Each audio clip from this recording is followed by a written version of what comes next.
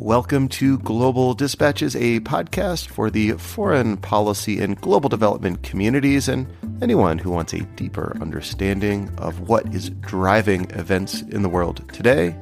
I'm your host, Mark Leon Goldberg, editor of UN Dispatch. Enjoy the show. Pakistan's Prime Minister Imran Khan resigned on April 10th, following a no-confidence vote in Parliament. The former cricket star turned politician had served as Prime Minister since 2018. But in recent months, he had increasingly fallen out of favor with Pakistan's powerful military establishment, which has long been a dominant force in Pakistani politics. My guest today, Michael Kugelman, is Senior Associate for South Asia at the Wilson Center. We kick off discussing how Imran Khan leveraged his celebrity as one of the greatest cricket players of all time to a career in politics. We then discuss how he governed as Prime Minister and the circumstances that led to his downfall. Finally, we have an in-depth conversation about how this political transition in Pakistan may impact U.S.-Pakistani relations and regional dynamics between Pakistan, India, and China. I think you'll find this conversation very helpful. I always love speaking with Michael Kugelman. He's been on the show several times now to discuss politics in South Asia. And you'll see at the very end of this conversation, I do sneak in a question about this unprecedented heat wave that is now gripping parts of Pakistan and India. And he gives, I think, a very interesting response to that question. As always, feel free to reach out to me if there are people you'd like me to interview, topics you'd like me to cover. I always love hearing from you. You can hit me up on Twitter at Mark L. Goldberg or use the contact button on globaldispatchespodcast.com. All right, now here is Michael Kugelman of the Wilson Center. Looking for a trustworthy podcast to bring you unfiltered viewpoints and experiences on global health? Tune into Global Health Matters, the podcast that connects silos and amplifies diverse voices to give you a holistic picture. Each month, Dr. Gary Aslanyan from the World Health Organization hosts discussions with guests spanning former ministers of health, award-winning journalists and authors, and frontline public health workers. Join listeners from across 180 countries for an exciting Season 4, launching in June. Global Health Matters is available on Apple Podcasts, Spotify, and YouTube. If you go back to the 1980s and into the early 1990s, Imran Khan was really a household name in the world of cricket. He was one of the world's, not just Pakistan's, but one of the world's greatest cricket stars for sure. And his most famous moment was when he rallied an injured, hobbled, underdog Pakistani national cricket squad to a World Cup championship victory over heavily favored England in the 1992 World Cup. It was huge. And, the entire country of Pakistan was literally exuberant for days and days. So that's really, I think, was the pinnacle of his fame as a cricket star. But yeah, he was a really big deal for a long time. And I have to imagine there is potent symbolic weight to the fact that Pakistan defeated its former colonial masters, England, in that World Cup. Oh, absolutely. You'd better believe it. And not to mention that England simply had a really tremendous, indomitable cricket squad. But indeed, if you look at the history of it, indeed, there's a tremendous amount of pride based in that very fact that I think made Pakistanis even so much happier that they defeated the English. So how did one of the greatest cricket players of all time who led Pakistan in this improbable victory over England in the 1992 Cricket World Cup enter into politics? Yeah, so it was actually very soon after Imran Khan retired from cricket, very soon after he decided to launch his political career. So he launched his political party, Pakistan Tehreek-e-Insaf, which really translates to the Pakistan Justice Party. He launched it in 1996, and he was already thinking about a political career, I think, during the last few years of his cricket career. One thing that he started to do was become a big philanthropist, and he really emphasized charitable causes, and he developed this large cancer hospital in Pakistan in honor of his mother. And I think that was his way of projecting himself as so different from so much of the Pakistani political class, which was dynastic, corrupt, very wealthy, not given to huge displays of philanthropy. So that was a really big deal. But then, indeed, in '96, he formed his political party, and the big issue that it revolved around, and it continued to be the case up to the present day, was the issue of corruption. Imran Khan, from his very earliest days as a political figure, depicted himself as a champion of anti-corruption. And he also wanted to really present a third way, so to speak, or actually, I guess, a second way. He wanted to project himself and his party as different from the long-standing mainstream political parties in Pakistan, and there were only two of them, that had ruled Pakistan for its entire history when Pakistan was not run by the military. And again, the idea was to project himself as non-dynastic and non-corrupt. And that really helped him generate a lot of mass appeal in the '90s. It took him a while, of course, until he would actually become, until he would lead a government. But he used that image, that projection, as a way to build national appeal in the years that followed. And I suppose, when you have this independent kind of celebrity and you're not caught up in like the politics of the past and you're very much like an outsider, it's easy to project oneself as being not tainted by the corruption of the sort of political establishment. Yeah, that's correct. That's correct. Indeed. I mean, he really projected himself as that type of populist figure, this outsider that was coming in to make big changes and pass through major reforms. But of course, at the same time, we have to acknowledge that Imran Khan was someone who had made a lot of money, had become very wealthy from his cricket career. He had very deep attachments to the West, and in particular Great Britain, where he had spent a lot of time during his cricket career. So, and he was a big part of the celebrity culture in the UK for a while. So it's not like he was a complete maverick and a complete outsider, but certainly in the context of Pakistani mainstream politics, he was very different. He was definitely very different from what had happened, from what we had seen in the decades leading to his emergence in politics. So I take it his party must have been something of like a sort of permanent minority party for a long time, because you said he started his party in 1996. He wasn't prime minister until 2018. How is it that he emerged after so many years in, I guess, like the political wilderness to become prime minister in 2018? Yeah, it was definitely a long, hard road. And the PTI, his party, didn't really even have any type of presence in the parliament, in the national parliament, for quite some time. And keep in mind, the political state of play was very challenging for him to penetrate for quite some time. Just a few years after he formed his political party, the military came back to take power in 1999, and you had military rule until 2008. So that made democracy very difficult. But it is notable that Imran Khan actually joined the very large pro-democracy movement that broke out 2007, 2008 against the rule of military dictator Pervez Musharraf. And it's funny because we hear so often, or we've heard in recent years, that Imran Khan was the favorite son of the military and he became prime minister because of the military support. Well, when he was first starting out, he was actually opposed to military rule in a big way.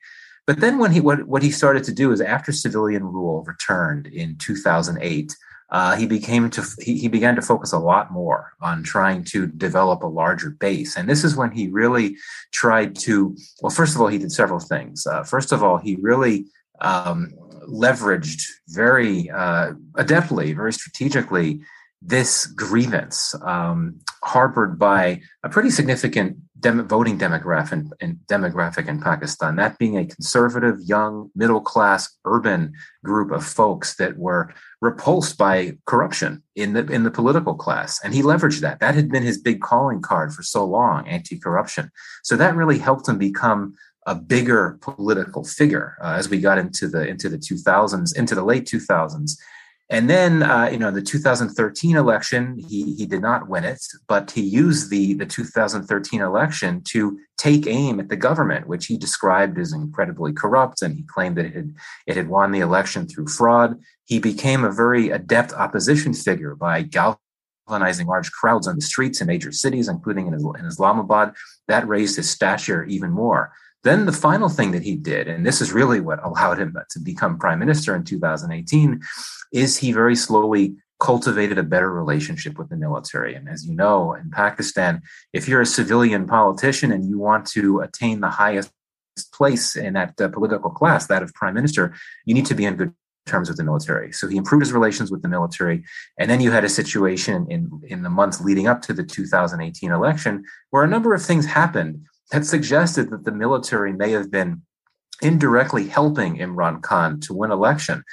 For instance, you had a number of arrests of members of the Pakistan Muslim League Party, which at the time was the ruling party, against Imran Khan. You had TV channels that suddenly went off the air, TV channels that were airing coverage of candidates opposed to Imran Khan, and things like that. So Imran Khan won the 2018 election thanks to the appeal that the mass following that he had. But at the same time, many experts, including myself, believe that he was aided by these pre-election engineering efforts by the Pakistani military to put Imran Khan in power. At that time, the Pakistani military was very unhappy with the party that had been in power. It had sparred with the military a lot.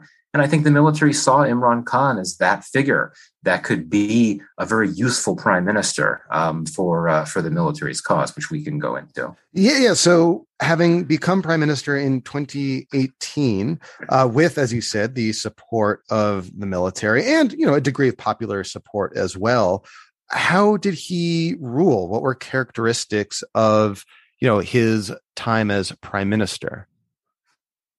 So he came in with very lofty goals and very high ambitions. Again, he was projecting himself as this populist maverick outsider that wanted to do big and better things. So he made all kinds of promises that there was no way he could keep. So, he talked about wanting to create this new Islamic welfare state in Pakistan that would involve huge increases in social welfare and spending to help the poor.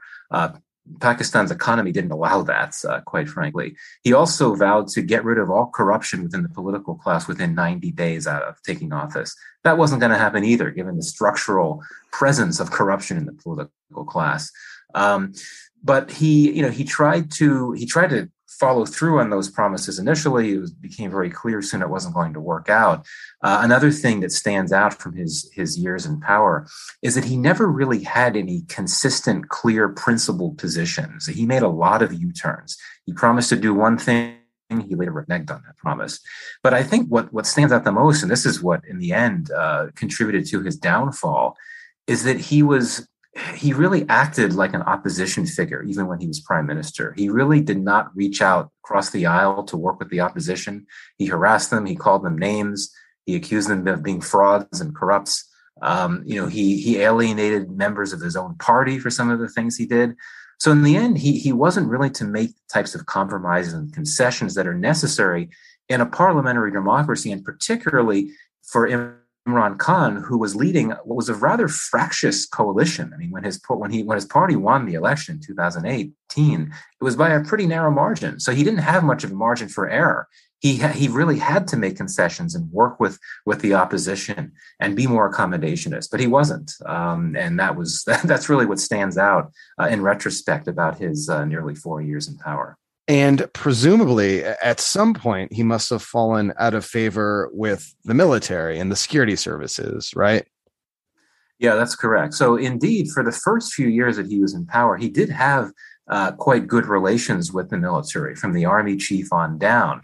And it's striking. Many analysts, including me, soon after he was elected, questioned whether he would be able to maintain good relations with the military, because his personality doesn't lend itself to working well with the military. He's stubborn, he's defiant, he's got strong views. He does not like to defer to higher authorities. And yet the military wants exactly that. It wants civilian prime ministers to be willing to be malleable and to defer to the army. But I think for the first few years that he was in power, Imran Khan had really wanted to become prime minister for so long, since he formed his party in 1996. So he was willing to defer. But then things finally changed at a key moment in November of last year, when Imran Khan disagreed with the decision of the army chief about who the next spy chief would be, the next chief of Pakistan's preeminent spy service, the ISI as it's known. So that is what finally caused his relationship with the army chief, General Bajwa, to take a major tumble. Related to that is that the person who had been the spy chief up to that point, a guy named Faiz Hamid, had been a close ally of Imran Khan. They got along very well. And the ISI chief in Pakistan is almost as powerful as the army chief. So that ISI chief who was close to Imran Khan, he moved on to another position. He became a corps commander outside of Islamabad. So Imran Khan basically, he lost the support of the army chief, and he also lost a key ally in the security establishment who moved on. The opposition capitalized on that, knowing that it happened. That's what prompted the opposition to put together this no confidence vote, justifying it on the fact that Imran Khan had failed to address the economic crisis in Pakistan, which was true to an extent. But really, it was the fact, that dynamic, what had happened to Imran Khan with the army chief and with the spy chief. And that really created a situation where I think that the army chief, perhaps indirectly, but played a role in allowing this no confidence vote to move forward. And of course, it's a no confidence vote that Imran Khan failed to survive. And then Khan tried some perhaps extra constitutional machinations to cling to power, but was unsuccessful. Is that right? Yeah, that's correct. It got really crazy in the sense that Imran Khan basically came up with this argument that the no confidence vote had been put together by the opposition with the collusion of the U.S. government, and that the Biden administration was working with the opposition to try to get Khan kicked out of power. So Khan then said that for that reason, the no confidence motion was illegitimate and not credible, and that therefore there was no way there could be a vote for it on it. And if there was, you'd be caving to this illegitimate process. So the Supreme Court weighed in. The opposition obviously objected and brought this case to the Supreme Court. The Supreme Court said, no, that's not the case at all. Procedurally, you can't do that, because in Pakistan, the Constitution says that when a no confidence motion has been introduced in Parliament, as it had at this point, you can't cancel the vote. I mean, you have to go through with it. So the Supreme Court said that Imran Khan had acted unconstitutionally, and that it ordered that the vote take place after all, which it did, and he lost. And when it happened, at that point, he did accept the result. So I find it interesting and telling that Khan would explicitly cite some sort of American conspiracy to oust him from power as like the reason that he lost, his premiership. And it's also interesting, and I noted at the time that, it was like the eve of Russia's invasion of Ukraine that Khan paid a visit to Moscow to Putin.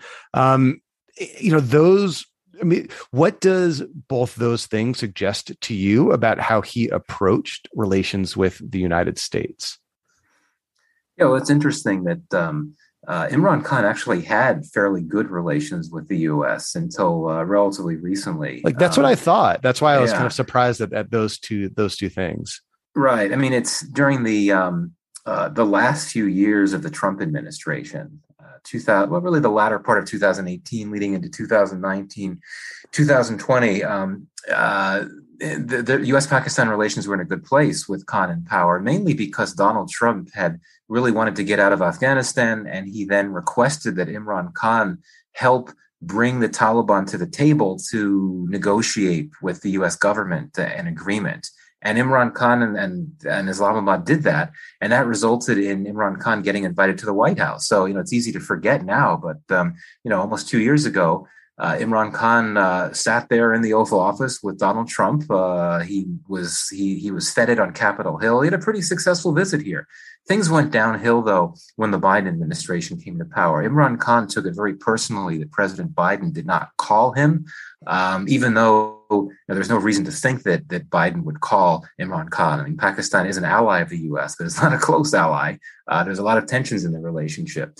And then, I think that also the fact that Pakistan was not invited to participate in this White House climate summit, which was taken as a big snub by Imran Khan. That didn't go off well. But then, of course, as you know, what really set off the conspiracy allegations was a private exchange that happened reportedly between a senior U.S. State Department official, Donald Lu, and the Pakistani ambassador to the U.S., in which in which Donald Lu said, according to the reportage, that U.S.-Pakistan relations aren't in a good place under Imran Khan, and that it would perhaps be better for the relationship if Imran Khan does not survive the no confidence vote, which at that time was going to soon be introduced. So Imran Khan used that comment as evidence that the U.S. was actually planning to get rid of Imran Khan, even though one cannot draw that link. But that was the main data point, the prime data point that Khan pointed to. And indeed, it does reflect how U.S.-Pakistan relations in the Khan era had taken a major turn for the worse.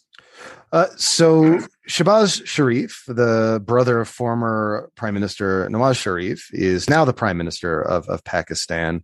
What can we expect in terms of bilateral relationships between Pakistan and the United States going forward? I mean, it seems to kind of be at a rocky moment when you have the outgoing Prime Minister, accusing the United States of orchestrating his downfall. What are key elements of Shehbaz Sharif's policy priorities towards the United States right now, and vice versa?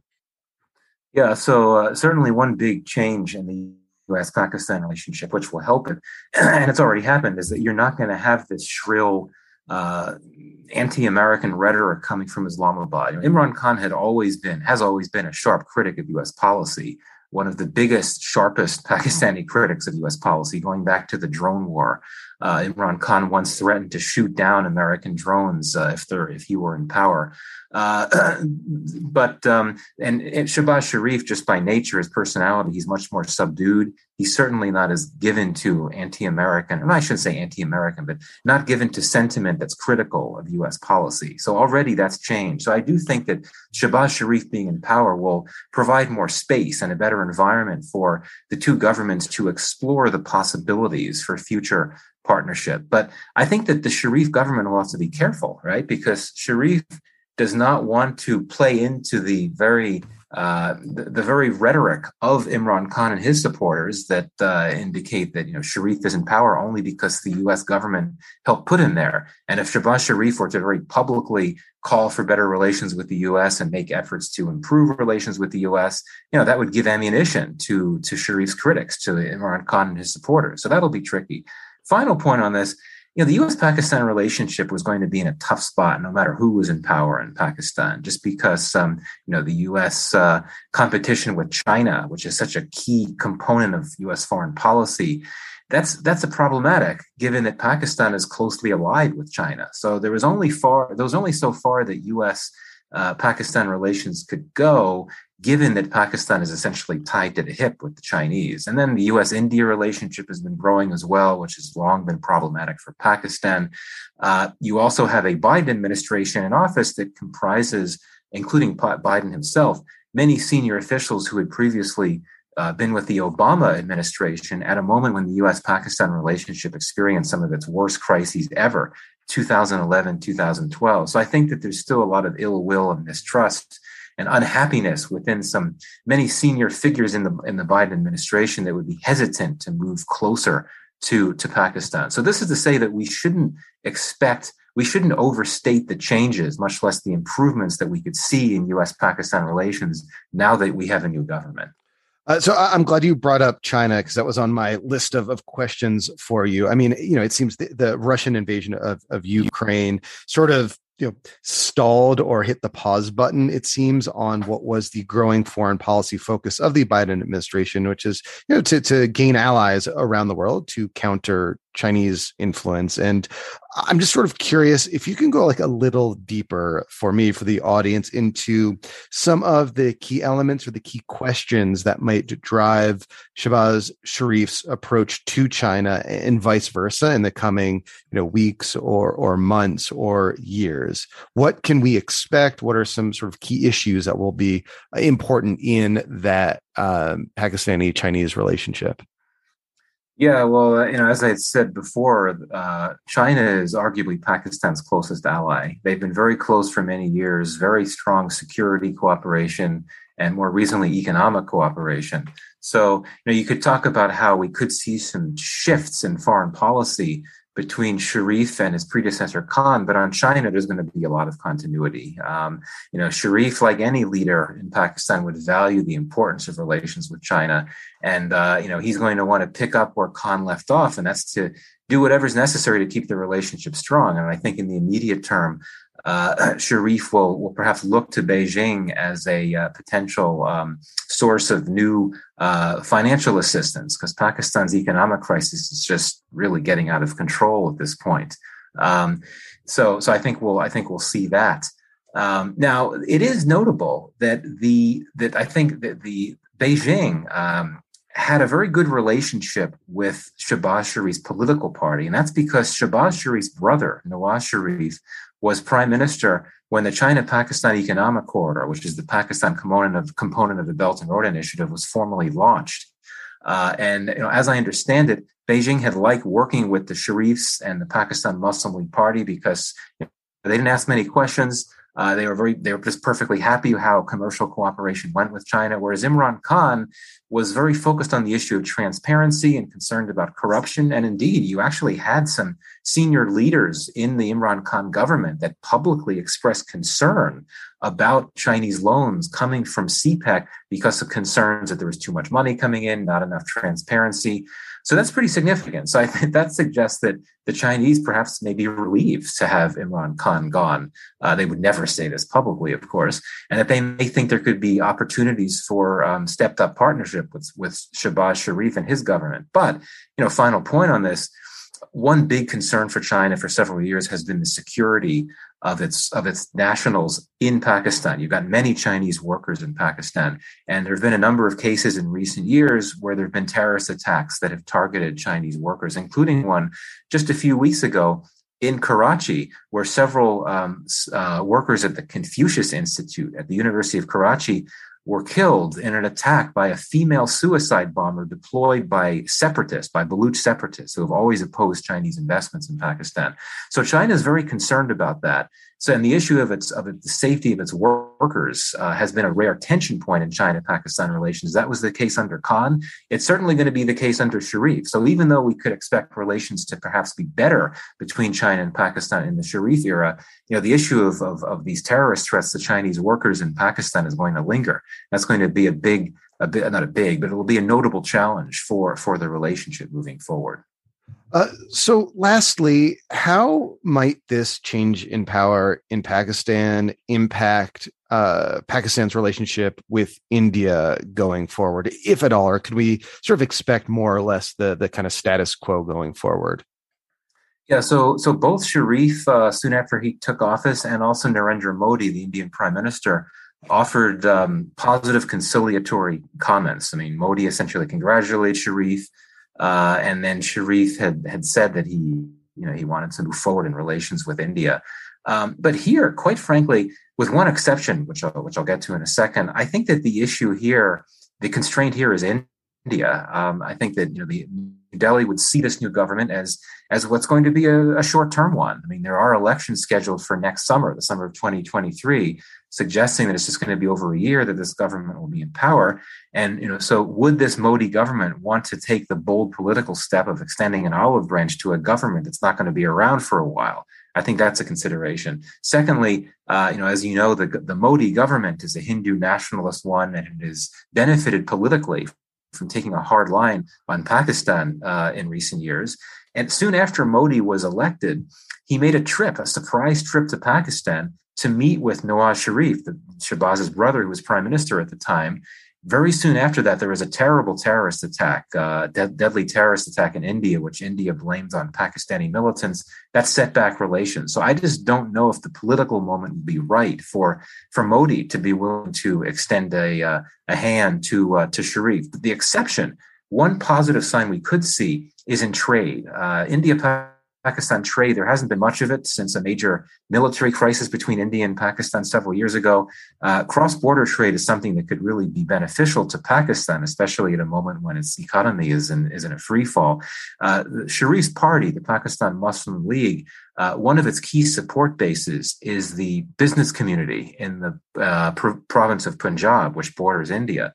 So I do think that there could be political incentives for Shehbaz Sharif to try to push for some type of dialogue with India to allow there to be a reopening of at least some cross-border trade with India. So that's one area of low-hanging fruit that I think we could look to as a potential way to move the needle forward just a bit on India-Pakistan relations. But otherwise, I think that we'll see this relationship continue to be in this cold peace type status that it's been in for the last few years.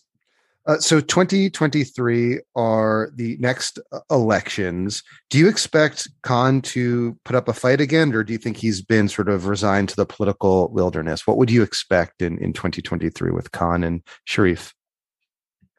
Now, Khan is definitely not going to disappear quietly into the night. That would not be his brand of politics. That would not be his personality. He is going to happily settle back into his role in the political opposition, which, of course, a role he had played for many years.